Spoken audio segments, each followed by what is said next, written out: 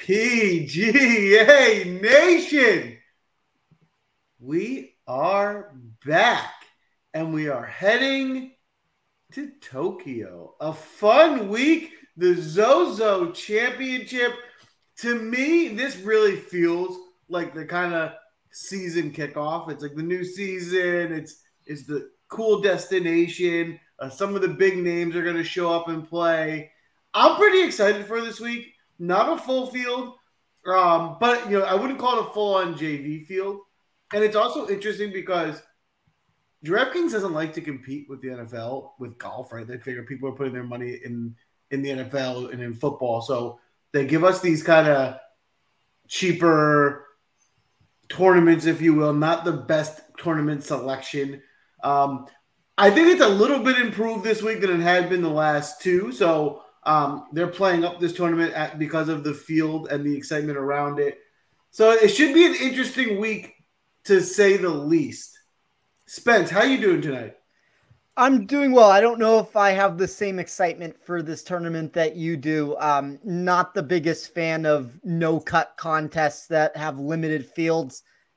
I do think that with the way that I built my model this week, it's very unique and different, but I guess the answer to that would be, how different can you really get when there's only 78 players or whatever number we're actually looking at here that are teeing it up. So, I mean, we will provide the best information that the three of us can on this show. We will talk about the course. We'll talk about players we like, but I don't know if this would be the tournament that if somebody was getting into golf, that I would tell them to play the first time. Fair. Probably not the first one, but I would assume the folks that are the Draftcast regulars, certainly not their first time getting into golf. So you know the drill. David, how you doing tonight? I'm good, mate. I'm good. We had a bit of discussion off the air of who won last week, and I, of course, claimed victory. I do think I was the only one who had a 6 of 6 last week and had Adam Hadwin in second, Bo Hosler in 7th, Christian Bezadenhout was 20th. EVR had a really good week as well. So, EVR just continue. I hope that the bookmakers keep pricing him at 150 to 1 because he's like so close to an elite performance, and he's just, he was 6,800 in DraftKings last week. It was silly what they were doing to him out there. So, no, it was an awesome week. And then over on the DP World Tour, another one, 80 to 1, Matthew Pavon winning over in Open de España. And we've had this weird record with national opens this year. We picked the winner at the Irish Open, we picked the winner at the Canadian Open, we picked the winner at the US Open, and now we've picked the winner at the Open de France, as well as the British Masters, which isn't the British Open, but we'll claim it. There's a country in the name of the title as well. So we've been absolutely on fire this year. And if you had followed my selections in Win Daily Premium throughout this year, using $10 per unit, you would be up over $9,000 right now. So it's a no-brainer. Jump in the promo link in the description. Sign up now because the tips have been absolutely on fire this year. The heater is on. And of course, you never leave the table when you are on a heater. So we have a Draftcast tonight. Spence, you have your work cut out for you in the course breakdown. Not a ton of data on this course. What are you looking for? Yeah, these venues that lack data are never going to be my favorite. I think they take away a lot of the handicapping strategy. I will say that I decided to get different. I think anytime you make this dynamically different blueprint from what you're looking for than other people, you obviously run a risk of it's going to be very boom or bust. For DFS, that's a good answer. Inside the betting market, there's other answers that you can give there. I'm going to have very limited exposure for this contest. Beyond anything else, I do want to say that this is a claustrophobic design. I don't want to discredit that stance with what I'm going to say here. We see substantial tree line intangibles that are going to be present throughout. That's going to create the need for golfers to move the ball in multiple directions because of the dog legs of the facility. Naturally, with that answer, that puts extra merit into that bucket of accuracy over distance when talking about a course that's sub 7,100 yards. I don't think it naturally presents that distance appeal. However, I'm going to say I don't think length is something that you should discredit this week when you build a model. Most of the impactful scoring from either a production or an avoidance answer will come with the driver in hand. We have 5 par 3s, which kind of already reduces the yardage total. You get it in other areas. We have 5 par 4 holes that range between 486 to 505 yards. That's going to rank as the most challenging locations for the week. You also have these 3 par 5s that are between 562, 587, and the behemoth that is 608. That 608-yard hole only yields a 21.9 birdie or better rate. That's going to be one of the lowest percentages that you'll see all season at any stop. We obviously can try to extrapolate out a lot of those numbers that I've talked about. I think that can give you a little bit more of an advanced opinion when you're building this. But anytime you get one of these no-cut contests, a smaller field narrative, all of these things coming to the forefront of the equation here, I am just not super pumped. Like, obviously, we try to be honest on this show. We're trying to win money at the end of the day. I am kind of a straight shooter with it. If it's not my favorite tournament, I'm just going to say how it is with it.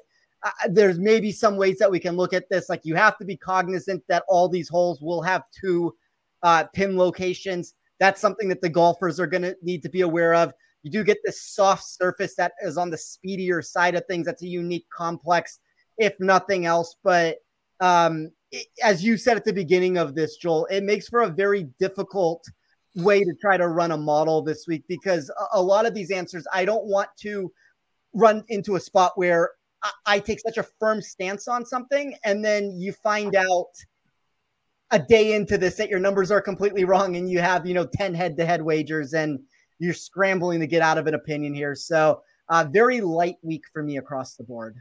You left out one major factor about this week of what makes it so exciting. You get to watch golf in Japan at night, not in the morning. It starts at like 7:45 at night our time. So it's just fun. That is the fun part. Now, all the points you made are very fair. But it's just the way you want to phrase it, right? Like, there's a lot of similarities to this in terms of handicapping, except for the course data that we lack, to the end of the year, right? When you start getting to the FedEx Cup and they start eliminating guys and there's no cut anymore. Maybe not as much the point differential, but it is a different type of tournament. You're going to see ownership a little bit higher than normal because of the smaller field and things like that. So it's just different. Some of the different stuff to think about in handicap and trying the best to have some fun with it. So I think really quickly before we move on past the point, the one thing, and you bring up a good point with that, but the one thing I don't like about this tournament beyond anything else, the bottom of this board gets really weak very quickly on it. I think it removes a lot of playable commodities, because at least when we're talking about the FedEx Cup, you can dip down into the bottom and feel comfortable with a lot of these plays. I don't know. I have 5 to 7 players in the 6,000s, not to give away too much strategy, that I do like this week. But I think most of the names are kind of unplayable. And I know that's a different answer than most people would expect.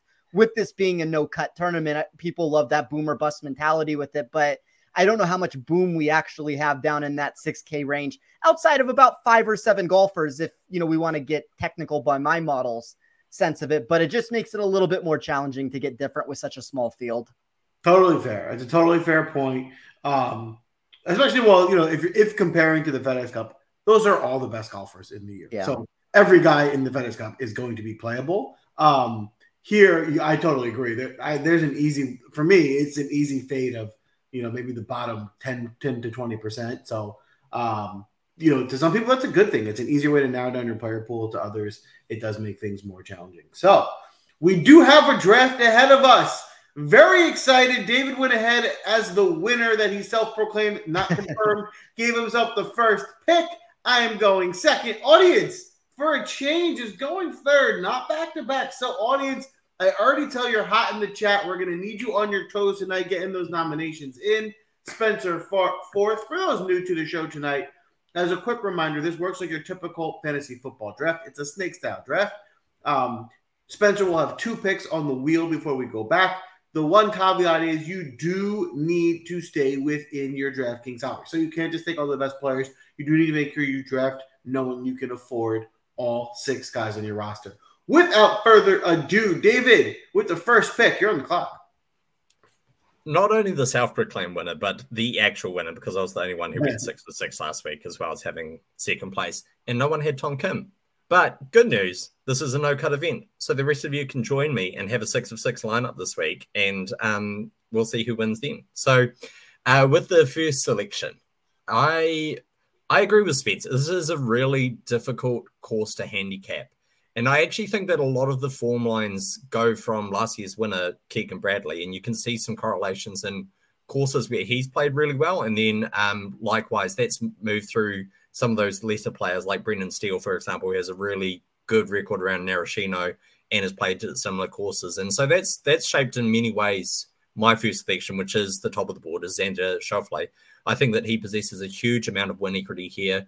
He's won the Travelers Championship in 2022, just like Keegan Bradley did this year. So they've got that in common. He's also won at the All White TPC, which Keegan Bradley had a very good record around and correlates very well here as well through, again, multiple different players. And then Bridgestone and the Bridgestone Firestone South course is a very, very good correlation course as well. And Xander's got a great record there. Xander's just like Mr. Consistent this year. Like since March, he's only finished outside the top 25 on one occasion, and he finished 42nd at the Scottish Open, which we know can be a pretty volatile event, just in terms of like exposed nature and wind and gusts and things like that. So he's just consistently been performing above his pay grade, really. And all he really needs to do is go and get a win. And it would be very typical Xander just to like travel, go get a win. Obviously, he played very well here when he won the gold medal as well at the 2020 Olympics. So there's a lot going for him. I just think he's also too cheap at 11,100. I think he's just a little bit ahead of all those underneath him. If you put him 11.5 or 11.8, I wouldn't have had too much trouble with it.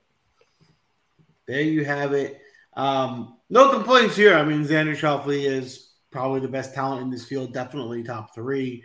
I can certainly see him coming away with a win. Spence, how about you? Are you playing Xander at all this week? Yeah, deserving favorite, 33 consecutive made cuts, which will become 34 since he can't miss the cut at this event. But I do think he is the top of this class. Obviously, ownership's going to go to him, but I think it's rightfully so. There you have it. All right, that puts me on the clock. I am really stuck between 2 picks. I'm going to go ahead and commit to Colin Morikawa. We're going to go right back to the top. I think in this field, I do think very much so this is a stars and scrubs week. I think the combination of not having to worry about anyone missing the cut, so getting those 4 days. And I do think the top of this field, the top 5 to 8 guys, I think are significantly better than the rest of the field. So I want to try and cram, 2 of those guys in, 3 if I can, and then find a way. Like when I say scrubs, Spencer's right. Like I don't want to just go to the bottom and pick any 3 guys. I do. There is intent behind how I want to do my stars and scrubs, but getting a couple of those top guys, I think, is going to be a priority. And Colin's certainly up there. I mean, he with Xander, with Ricky, could be the best. With Sungjae, could be the best talent in the field, right up there. He's playing good golf. We saw him go through a lull last season. He's playing better, so. I think Colin can go out there in what to me is an approach course, a second shot course, and put on a show. So I like Colin here at 10-8. How about you, Spence? You playing Colin at all? So that's actually where I was planning to go with my pick. I just think when you look at Morikawa's profile, and I'm not usually a Morikawa guy, I was surprised that my model landed under the mindset it did with him since I took such a distance-heavy approach compared to most that are in the space. But there are so many high-end returns that other players in this field couldn't match. When we look at his weighted proximity, the GIR percentage, the recent ball striking, the weighted scoring, really the only person that had larger upside in my model would be Xander. Morikawa is the second favorite in the market and the second favorite in my sheet. So I think it's a very logical route for the second name off the board. I love it. I love it. Now, tracking the audience here, it looks like the pick is in. It's a good pick. I mean, obviously, what we just mentioned, Sungjae Im, it's the right route. Same strategy I was saying, get you one of those stars. He's certainly up in that upper echelon tier. David, are you playing Sungjae at all this week? Yeah, I think Sungjae's a good play this week. I mean, obviously, he's already acclimatized a bit to being in Asia. He was in Korea a couple of weeks ago. Or last week, actually, where he finished runner-up. So he's already spent some time around there. And he kind of fits the all-round profile that you need at this course. Like, I don't think driving distance is the be-all and end-all, but I do think just you need an overall good driving off the tee game. You either need to be hitting fairways consistently or you need to be out-driving the competition, or one of those 2 things. And it's one of those classically, tree-lined golf courses as well. And I always hate to use Augusta as like a comp course, but like it kind of is like Augusta. The reason why I hate that is because Augusta is just like one of the best fields in the world, right? So it's like, oh, the guy who played well at the Masters like played well here. Like it's kind of like saying like, oh, Tiger Woods played well at this course, so like therefore like he's the form link, because like Tiger Woods played good at every course because he's just like really good at golf. But yeah, look, Sungjae has got a very, very good record at the Masters and probably above where you would expect him to have performed on other courses. So I do like that correlation. Just to throw a cat amongst the pigeons with Morikawa, I'd be interested in your guys' thoughts of the fact that we've got some extremely high winds the first 2 days.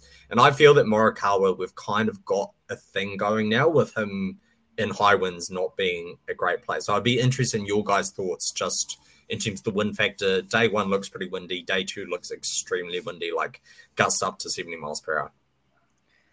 I guess I'll take it first just because and I've heard that a lot in the space with Morikawa. My model doesn't necessarily see the same factors when I run the data behind it. Doesn't mean that my model's correct with that. Obviously, he's a very precise iron player, and I think that's where a lot of that answer comes from with it. But my math liked them fine in windy conditions, like very blustery conditions. Yeah, I would say, of course, it's something to think about. My personal stance is I try not to over adjust to winding conditions for the reasons that the wind cannot be as severe as originally reported. Things can change. It's the same conditions for all the players, so it could also cause other issues. So for the most part, it's a small factor for me, but it's a very small one. I don't want to I've had too many times where I've overplayed weather factors and it ended up hurting me, where the guy that I wanted to play, I didn't because of wind, and they did really well. So I don't want to put too much weight into that for this tournament, especially. Yeah, and you guys already know, and if you follow this show regularly, you know that I like to play a weather edge because I think it can give you an advantage if you can get the forecast right over other players. And I think I said 70 miles per hour, 70 kilometers an hour, 70 miles per hour. They're probably not out on the golf course. It's like 40 miles per hour, but it's going to be very, very windy, especially that second day. And I think that factored into my decisions this week for sure. All right, there you have it. All right, Spence, you got 2 here back to back. Who are you looking at? I want to say this is, not that it's been working out for me the last couple of weeks, but this is a lot more fun when I have the number 1 pick and I can get who I want rather than it going like the first 3 names off the board that I would have taken. So I don't like this $6,000 range. I alluded to that at the beginning. So very naturally, I will start with a golfer in the $6,000 range and try to get a unique, different build going and kind of have a different dependency here. I'm going to take KH Lee at 6,900. We saw him fall flat at portions of this season. Obviously, now in the fall, we've seen him turn it around. 2 top 14s in his last 3 starts. We have that missed weekend sandwich in between that at the Sanderson Farms, but I think the form more or less looks like it's back to where it was. Like the profile across the board isn't top 30 golfer. He's one of the biggest discrepancies I have in my sheet when it comes to value down in this range. He got a boost inside of my model, given these soft greens that were fast. The recent ball striking told the same story. And then it just came down to how respectable his data appeared when you do get these more extended par 4 setups that I talked about and the ability to score on the par 5s. So Lee was a golfer that I gave out in a matchup against Joel Damon this week. I think there's a lot of ways that you can consider playing KH Lee. I'm just going to try to take a different approach with him here to start off my build. And then I'm going to go with a little bit of chalk on a golfer that I think has been very steady. Like before last week where he ended up losing the streak, he had 30 something. I think it was 33 consecutive rounds of shooting par or better. He's now down to 2 after that. He had a slip up there at one of the first 2 days, but I'm going to take JJ Spawn at 7,900. I think it's a nice spot where the ball striking has really surged over the last couple months. Most of the numbers inside of my model land inside the top 20. There's a 13th place grade for weighted scoring. He's number 1 for overall bogey avoidance and scrambling. Those are really high-end marks when we're looking at a course that's probably only going to get the 15 under par. You're going to need that ability. I think he's one of the golfers where he sees a heightened upside. So I'll go with those 2. I have a lot of money on the table to build. And unfortunately, you guys have all probably built the 3 players that I would be most inclined to want to play along with these names. But I do think it's a steady start for as cheap as this is. And it's going to make it unique, if nothing else, at the end of the day. So I got to be honest with you, Spence. I'm going to need you to put your picks in because I froze. I didn't hear who you actually took. Okay, I can put that. Wow, KH Lee. All right. All right. So I find it think- interesting. It sounds like you hustled us here in that you told us you're avoiding the lower tier and that it's not, you don't want to play them.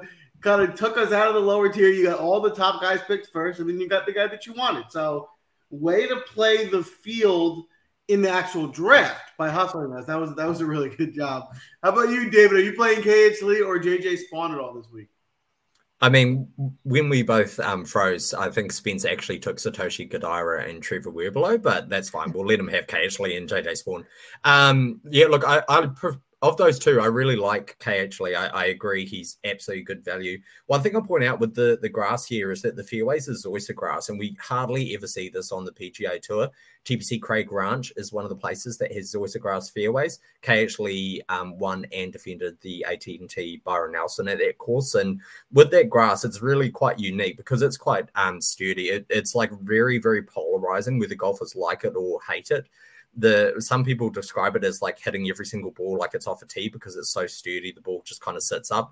And other people have complained that you can get flyers just unexpectedly and the ball can travel a lot further than they were thinking. So KH Lee's got a very, very good record on that grass type. So I do like the selection there for him at 6,900. I think he's a very obvious value.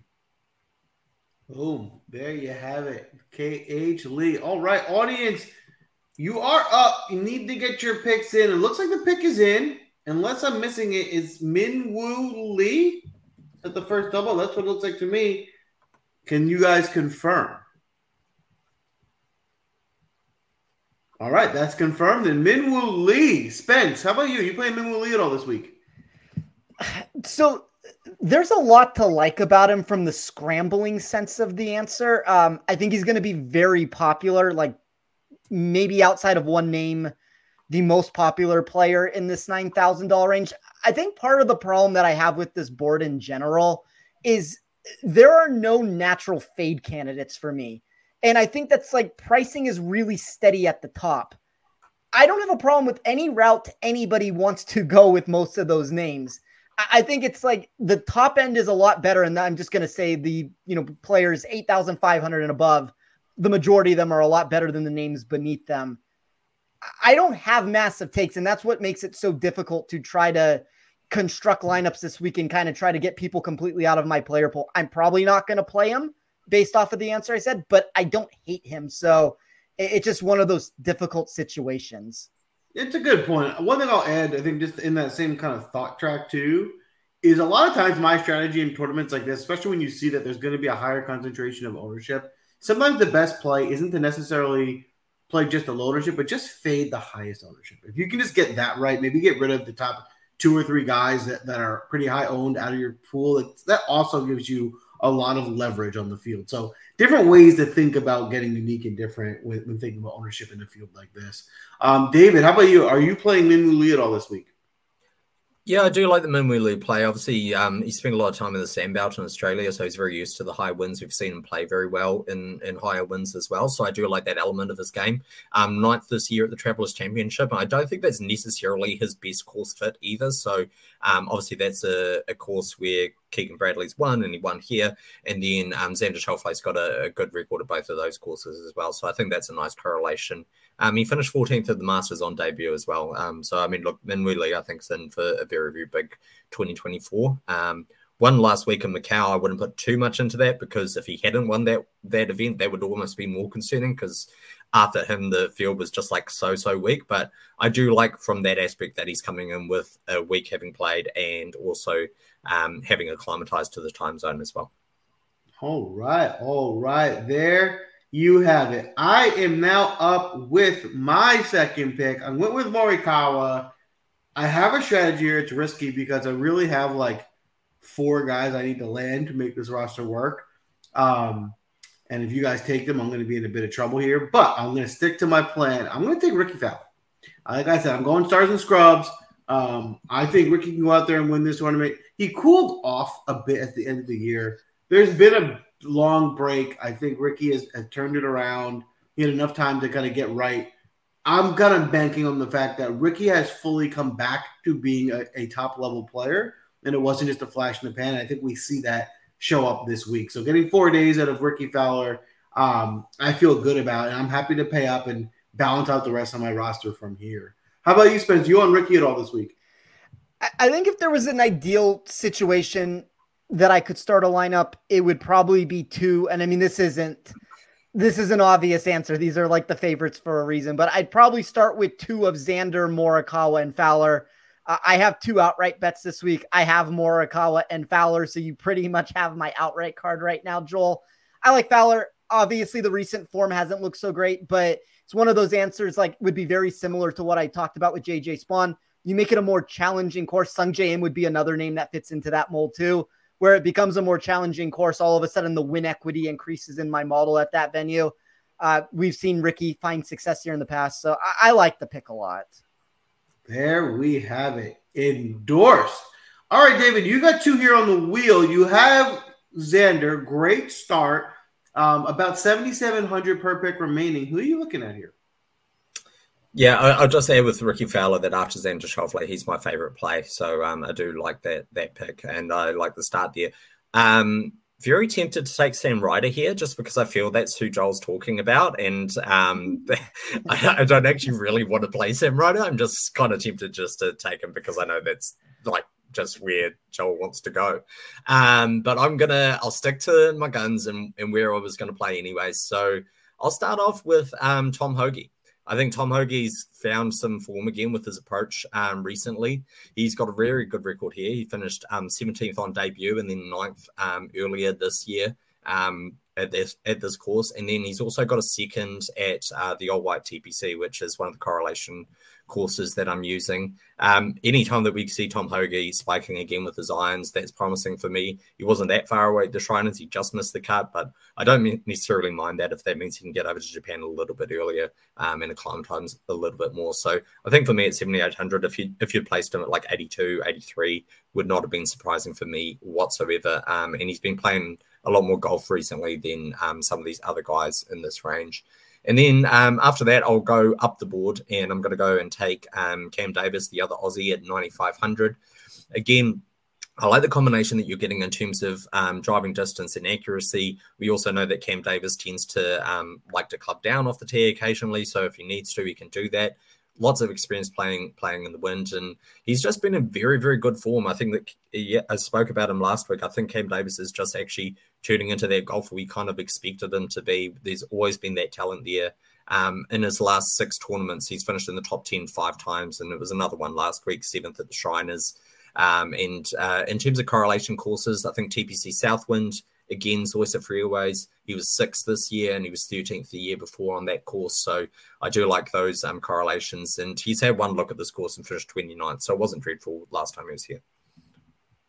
Well, there you have it. You nailed it. Cameron Davis has been popular. I mean, he's been playing well, but he's been popular. I think we've been drafting him a lot on the show. How about you, Spencer? You on Cameron Davis this week? Yeah, I mean, I think and by the way, I might have like $2,000 left over with the way that this draft has gone right now because maybe I miscalculated the situation with there being not as many players, but I think Cameron Davis makes a ton of sense here. I obviously added a little bit extra distance to the equation and he boosted very high in my model because of that, but 5 top 10 finishes over his last 6 starts. I think he's a supremely talented golfer that has legitimate like major championship win equity in the future. Kind of a lot of the numbers with him, I would compare it. Maybe they're not the same player, but it's kind of that like Wyndham Clark thing where the numbers just started surging inside of my sheet. And, he was over 100-1 to win a major. And then all of a sudden he pulls it off. Like I think Cameron Davis is very similar in that regard to where, he's 42nd in the world right now. I legitimately believe he's a top 25 golfer. This feels like an accurate price tag that you might actually be getting a little bit meat left on the bone here, where he could have been in the $10,000 range with the performances that he's had recently. So I like the play. Don't really know how I'm going to round out my lineup now, but I will say this. I mean, in a 78 person field, I think leaving a lot of money on the table is a legitimate strategy. And if you look at my lineup in particular, I will have none of the top win equity players. So if nothing else, it'll be a unique lineup and a different way to think. Well, there you have it. There you have it. All right. Moving on here to my third pick. David, you nailed it. I mean, I take Ryder every week. I'm not shameful about it. I think this is probably my third or fourth draft in a row taking Ryder. At $7K in this field, great value. Give him to me again. I did move him up in my list. I was planning to take him, but later. But now that you mentioned it, I'm not going to let it slip away. To tune everyone into my strategy, there was a few guys a little bit more expensive that I'm looking at. Ryder being the cheapest here in the 7K range. So I wanted to lock him in. If one of my other guys gets stolen, I kind of have replacements. I don't really have a replacement in this range for Ryder. So it was most important for me to get this value in at this point. But Ryder's playing really well. I mean, a couple things to mention about Ryder. And one of the things that I think is most important, the ball striking has been pretty good. And when Sam Ryder's striking it well, you know he can compete. But it's the putter that I think is most important. We saw him spike last year with some amazing putting performances. And we're starting to see that putter heat up again. And so if he has a hot putting week this week, sky's the limit. And he can go out there and compete and get a top 10, if not win the tournament. So I think Sam Ryder's just simply underpriced. David, I know you were thinking about taking him. You didn't. Will you be playing Ryder at all this week? I mean, first, you're welcome. And yeah, absolutely. I think that Sam Ryder, I memean, he's on a streak at the moment in terms of made cuts, consistently performing really well, including there's like a 7th and a 14th. I like the fact that we're getting guys who are coming in and playing tournaments. It's really difficult to predict when guys haven't played for 2 months. Someone got mentioned recently and it was like, it's not good form. It's like, well, how do we know he's not good form? He hasn't played since August, right? So there could be some rust and stuff in there, and Sam Ryder's not going to have that. And he had a 7th year on debut. So if anything, that suggests that he likes this course. The other thing I'd add is that in terms of approach, there's a really high disproportionate number of shots that happen between 150 to 200 yards. And Xander Schauffele leads that list as part of the reason why I took him with the first pick. Sam Ryder is right up there in terms of that bucket range as well. So there's no surprise that he came in and finished 7th on debut because I think it's right in his wheelhouse. I think he's a really good pick. There you have it. All right. Listen, the audience pick is in. First of all, great job, audience, being on top of things. Audience, as always, you are the real MVP tonight, especially crushing it. It's a little confusing because it looks, so I'll be honest with you, I thought from the first look that your pick was Champ, but now let a second look. The pick is Shank. It looks like Shank came in first, or was that from your last round? Am I missing something here? I think it's Cam Champ. I think there was one mention of Shank before you'd finished your selection, so that doesn't count. And then someone sort of like made a comment about Shank, but it looks like Cam Champ is well and truly endorsed by the chat.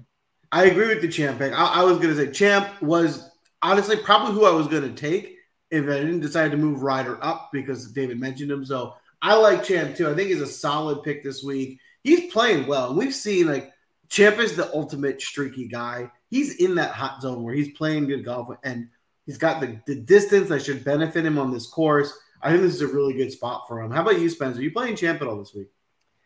I think the price is way too cheap on him, and that's probably why it's indicative right now to where he's about 20% owned. I don't have a problem with him. You just have to be cognizant of that fact that he's going to be probably the most expensive or the highest owned player of anybody 7,900 or less. You could even make the argument that he might be the highest owned player of anyone 8,800 or less, but he probably in reality should be hundreds of dollars more than he is right now with the way that he's playing.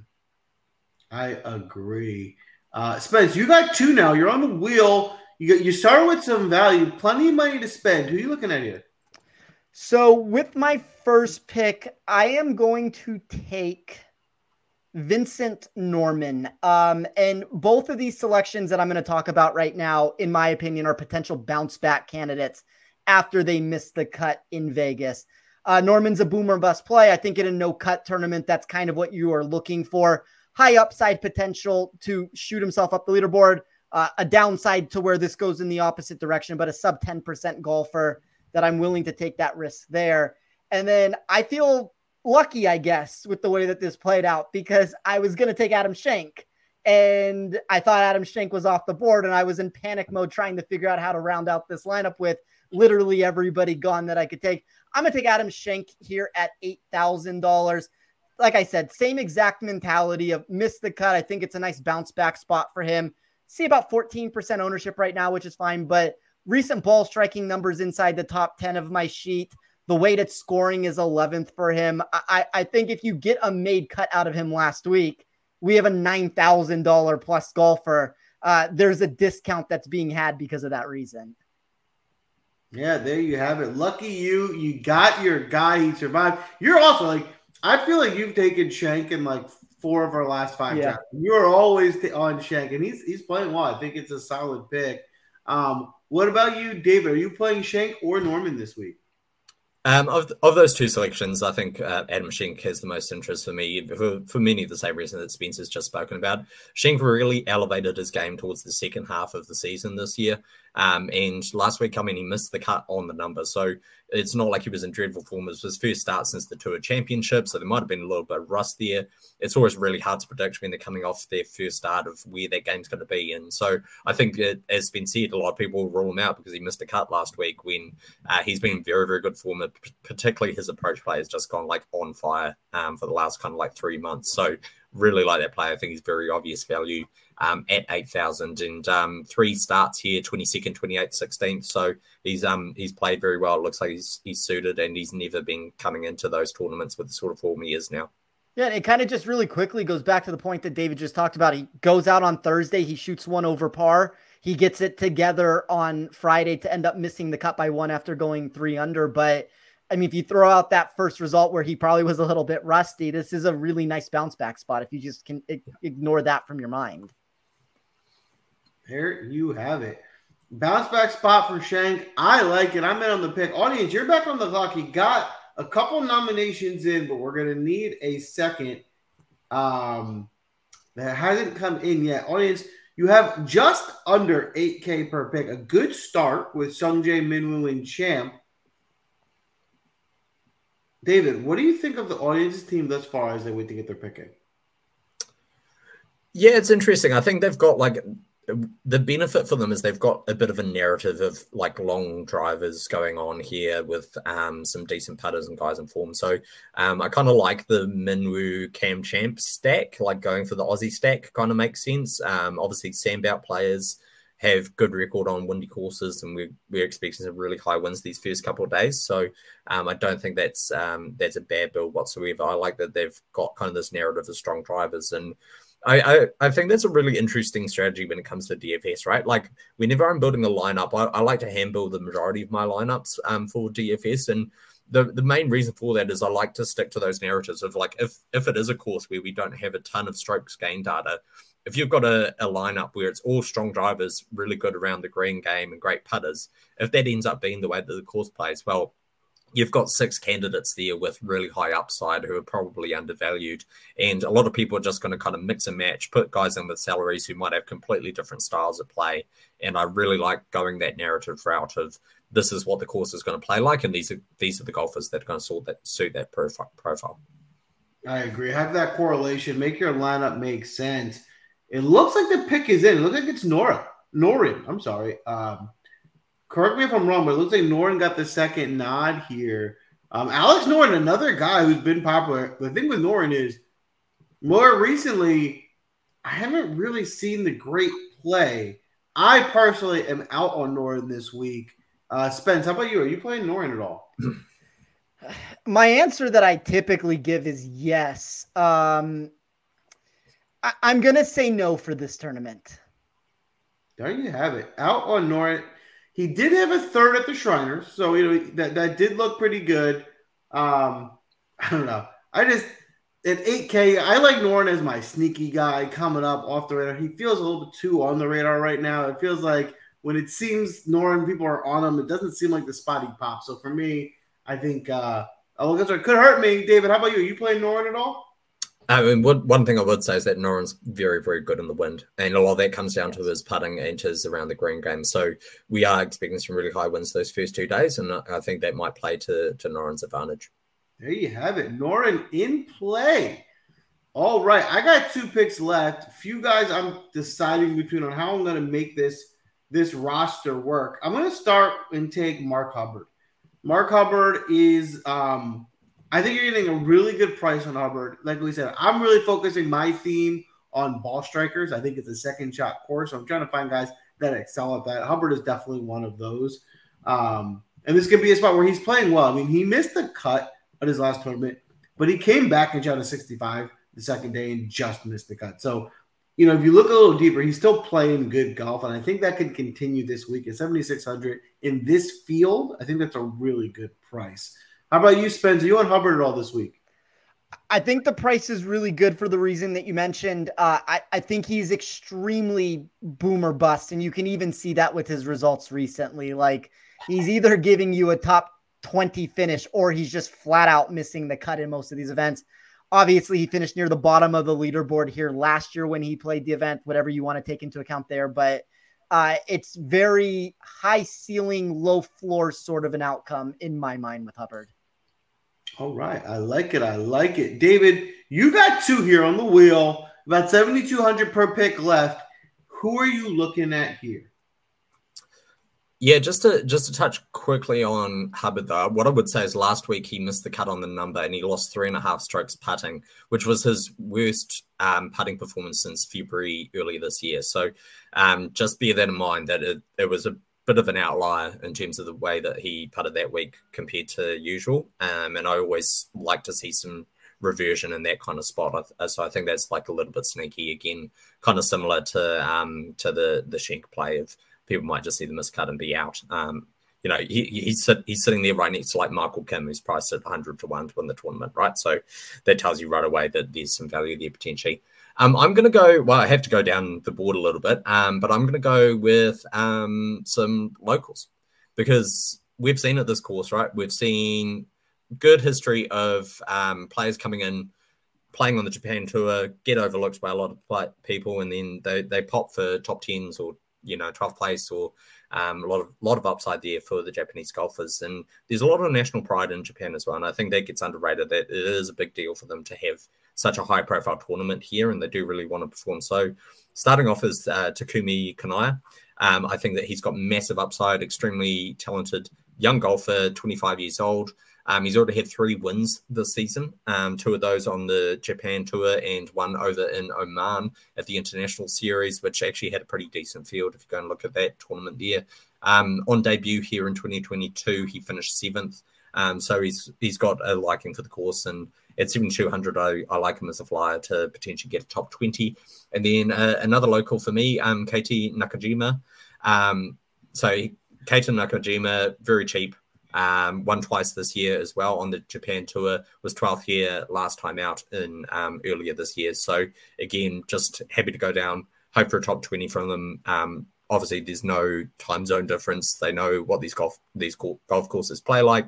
And yeah, both very similar, decent off the tee, and can get hot with the putter as well. Boom. I love it. I love it.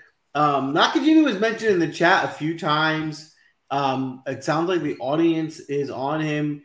He certainly is a good player. I think for a lot of the reasons you mentioned, David, I think he could be a sneaky play. It doesn't look like the ownership is like that low, so it does look like some people will be playing him. How about you, Spence? You playing Nakajima at all this week? Yeah, I mentioned at the start there were, roughly 7 players in this $6,000 range that I was fine to put into a build. Nakajima was one of them. I think he's interesting. And when it gets back to my pick, I'll mention one of the other guys that if you really just want to throw a dart on this, I think it's intriguing. All right. I'm intrigued to see where that goes. It's my pick here. I'm going to take a guy that was just mentioned, who I think is in a really good spot this week. He's playing great golf. That's Michael Kim, 7,500 in the 7K range. His ball striking has been excellent and elite. He's been making putts. His weakness has been his driver for the most part, but I think someone that can get neutralized here this week. So I think Michael Kim has a lot of upside at 7,500. It's a good way to help balance out my kind of stars and scrubs approach. Spencer, how about you? Are you playing Kim at all? So I'll say this, Joel. he was a very, very slight value on my sheet when comparing him to a price. I think if I was directly comparing, I might rather play Nick Hardy or Callum Tarrant, just to give two names there. But I don't have a problem with the Michael Kim play. As I'm sure know, I was a very tough decision with him and Tarrant for me. I was kind of decided to do. I love Callum Tarrant. I am like the biggest fan of Callum Tarrant. I play him always. I kind of went with Kim. I just like the recent hot streak that he's been on that kind of made me lean toward him. So that was my thought process, but it was very tight. How about you, David? Are you playing Michael Kim at all this week?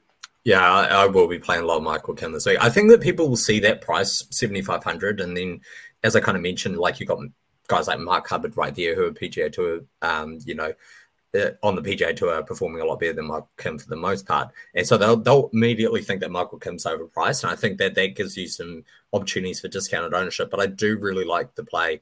As I mentioned, that approach bucket from 150 to 200 yards, you're seeing about 1.5 to 2 approach shots per round.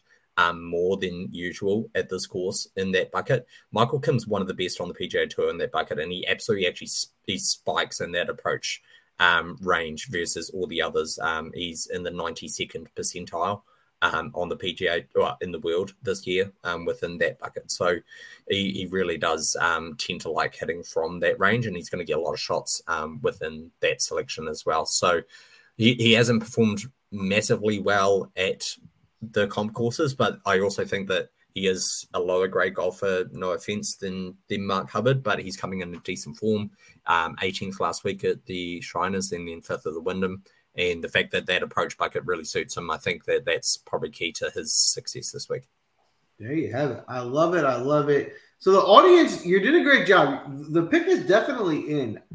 Hard to tell based on how things were worded which pick it is. Is it going to be Wallace, or is the pick the other guy whose name I can't pronounce? Hisatsune. That's the one. Yeah, that one. Ryo Hisatsune. Yeah, that one. I think it's. I think the chat about Wallace again was speculation when you were making your pick, Joel.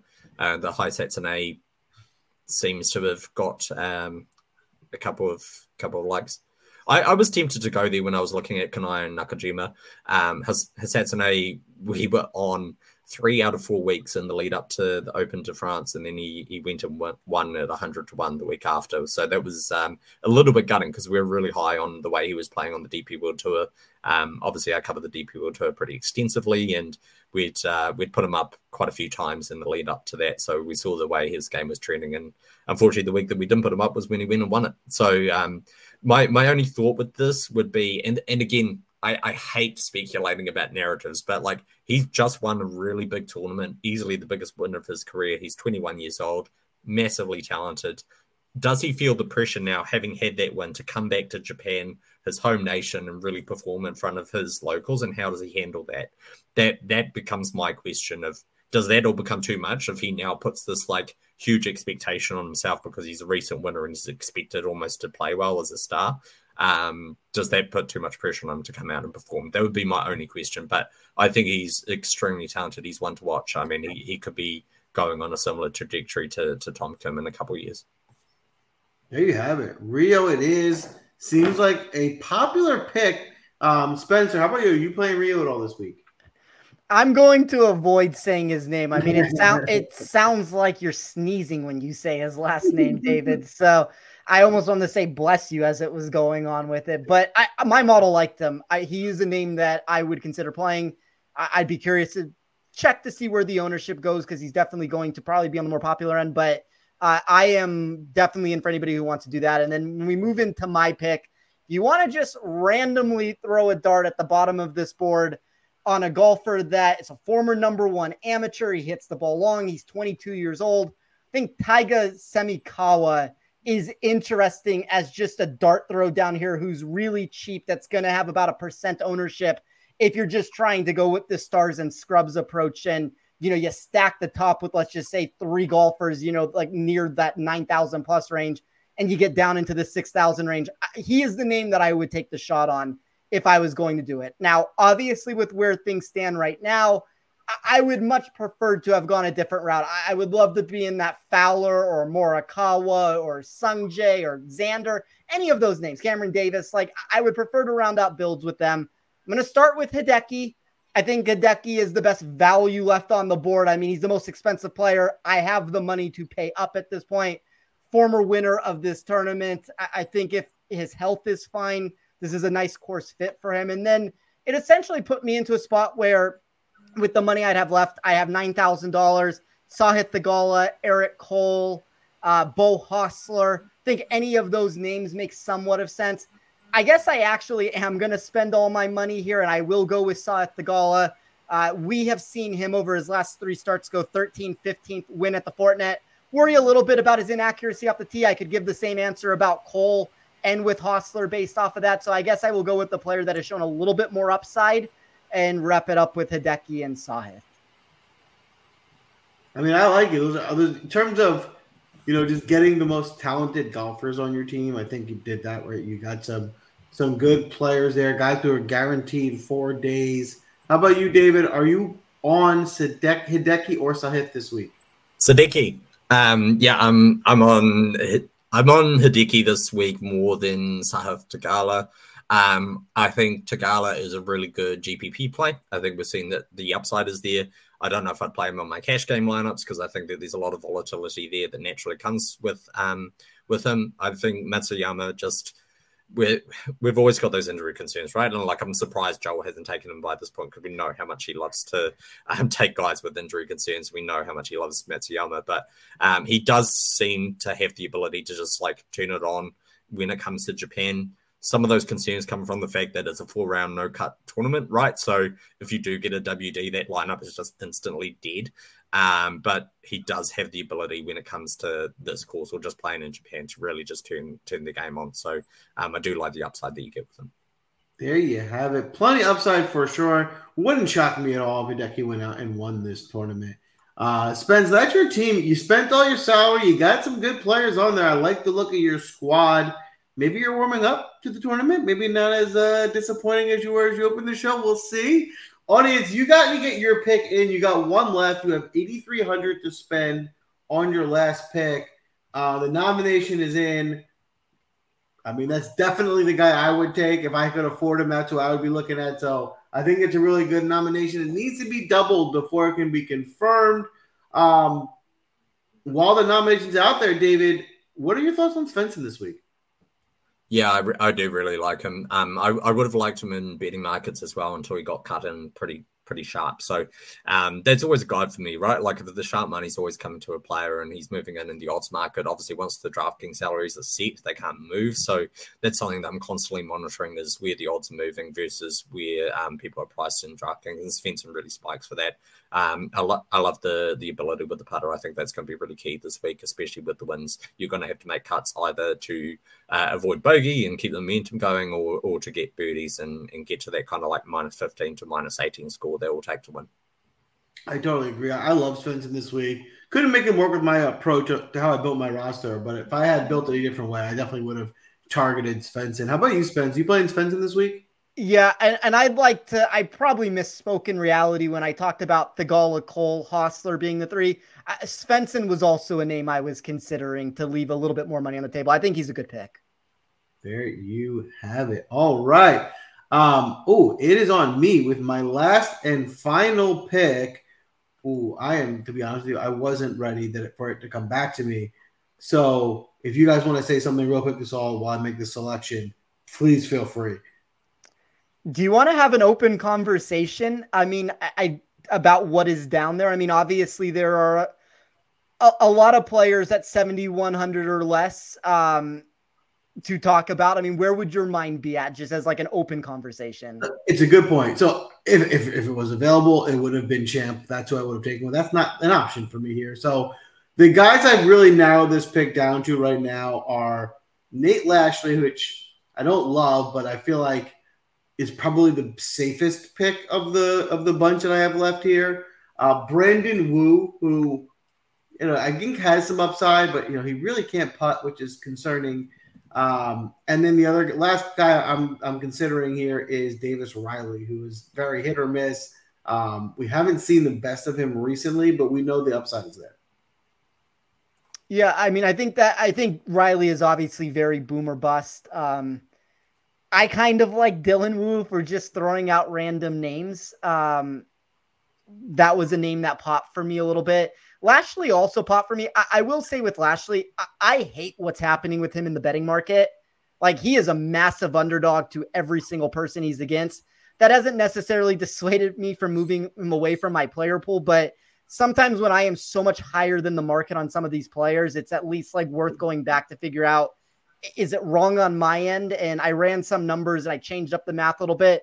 And he was one of like the precipitous movers down my model when I did that. So I think there might be some more risk on the play than I initially took on when I built my model. But yeah, I mean, I think for the most part, that's kind of where my mentality would be with your pick too. Well, you know what I've decided? I've decided to go completely rogue. And I'm going to take someone we didn't even mention. I'm going to take Matthew Naismith.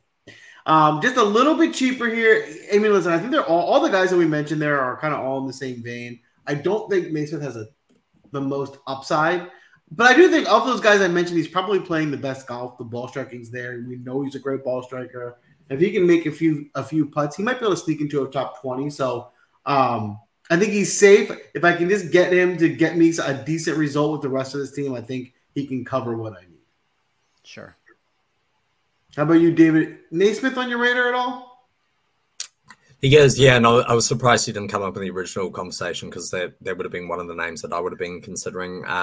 Personally, I probably would have gone Lashley, just because within that 150 to 200 yards, again, he's in the top 90% in the world over the last 12 months within that bucket. So he really does spike around that kind of range. And in terms of comp course as well, he had a third at the Old White TPC, which again, there's a lot of form lines going through other players that have played here well to the what was formerly the Greenbrier Classic. So he's had a third there on debut. So I do like that correlation. He played here once and he withdrew, so it's really hard to get any gauge of like where his game was at and how it suited the course. So you can't really read that much into it. But on other ZOZO courses, he has spiked on approach versus what he normally does as well. So that's another really good indicator for me. So I probably would have gone Lashley. In fact, I was even considering actually going Lashley with this final pick here and leaving some money on the table. Where I will go is I'm going to take Kurt Kitayama. Again, I just think he's got massive upside. He's definitely a GPP versus a cash game play. I understand that, but I like the fact that you're getting driving distance, really elite approach lately, and then around the green game, I think is going to be very key this week, especially with the wins. He has played very well in the wins before, so he does have that going for him. Hasn't had the best record on comp courses, but he has played here once for the 29th, so it wasn't absolutely dreadful. I just like the potential that we have for Kitayama. I think that he's a much better golfer than being priced at 7,400. There you have it. I love it. I love it. That's the draft. Do us a favor. Hit the like button. Give us a follow before you wrap up tonight. Let us know which team you think is going to win this week. We come back. We crown a winner. We talk smack. It's a lot of fun. Somebody's got to win. Who are you backing? A lot of good teams this week. I think it should be an exciting finish, but we're not done yet. I'm going to pull the draft board down before we wrap up tonight. We do have some first-round leaders. Now, before we dive into it, don't forget, come back into Discord and you sign up with Win Daily before this tournament starts. Now, the tournament's starting tomorrow night, not like in the middle of the night, like 8 o'clock. So get in your lineups in early, check back, confirm the weather, make sure it's accurate. If there is any edge, get your updates in. We will be posting some updates in Discord, some outright tickets as well. But for tonight, we have our first-round leaders. So, Spence, we'll start with you in the first-round leader market. Who are you looking at? So I will give the 3 that I am on, and then I also just want to touch on the $6,000 players that I would play. Like, I hate giving blanket statements on a show and then not touching on who the players actually were. As far as the first-round leader market goes, Adam Schenk 45-1, JJ Spawn 50-1, Vincent Norman 50-1, and then of those 6 players or so in that $6,000 range that I am taking shots on, it would be Semikawa, it would be Matthew Neesmith, it would be Davis Riley. We've obviously talked about them quite extensively. Be Nakajima, who got mentioned on the show and picked. It'd be my KH Lee pick. And then if you really just want to take a long shot on a player that the form's been really bad, I don't mind Kevin Yu. Like the ball striker that, can pop. I know it hasn't been great recently, but That's probably the cutoff point for me in the $6,000 range. Like I have very little interest on the other names. Yeah, but you gave a good amount of names, so you got some interest. You got some spots to look at. Are any of those guys in your first round leader pool? I guess if I was going to bet one of them, I mean, I think Kevin Yu is very intriguing. If I was going to pick one of those names, I'm not. I'm trying to keep it limited, so it'll just be Shanks, Spawn, and Norman. I think Riley is kind of one of those boomer bust candidates too, but no, I'm probably not going. Maybe Cageley. Maybe Cageley would be the other name to mention, but I'm going to keep it at Shanks, Spawn, and Norman. I like it. I like it a lot. How about you, David? Who are you looking at in the first round leader market this week? I've just got one because I think it's going to the top of the board at Xander Schauffele, which you can get at $17 or 16 to 1. Morning tee time, winds are going to pick up in the afternoon. He's going off nice and early, and I really can't look past him. And you're getting double the odds for a first round leader versus his odds in the win market. And obviously we know that the cream rises to the top over a 4-round tournament with no cut. So that's probably why you're getting half the odds. But I do feel that if you're getting 16 to 1 on Xander Schauffele to be the first round leader in this market when he's going off in the morning, that's just too generous for me. There's names out there that I would like to add. I really like the Adam Schenk play because he's off in the morning as well. And I thought that was a really good number at 45. But if I'm going a guy at 16 to 1, I feel that's like the only option that you can go, and that's kind of it. So Xander Schauffele, I think he'll be the first round leader. All right, the best player in the field. I like it. I like it. I got 3 picks, 3 plays for you for the first round leader market. I'm going to start with Joel Dahman at 60 to 1. He's been playing pretty well. Ball striking has been there. I can certainly see him popping for one day. I'm going to go with my staple first round Peter pick, the guy I take every week, Callum Tarrant, who is a good fit. He's playing well. He's 50 to 1. Goes off in the morning. I think some upside there with those odds. And my last pick is Eric Cole at 35 to 1. He's just playing really good. I think books underrate him. I think he's one of the better players in the field. So to get him at 35 to 1 number, I think is a good number. Another morning tee off as well. That is a wrap for tonight. Have some fun with it this week. Watch the tournament. You get to watch it tonight. It's going to be different, a different way to enjoy our wins. Show us your green screens on Sunday. Anything I'm forgetting? I think maybe we should consider, I'm not saying that we should necessarily do it. We should maybe consider a new sign-off. Okay. I'm just going to pitch it to you guys. Okay. Tee off sports. Wow. Sold. There you have it. That's a wrap for us tonight. Tee off sports. There you go.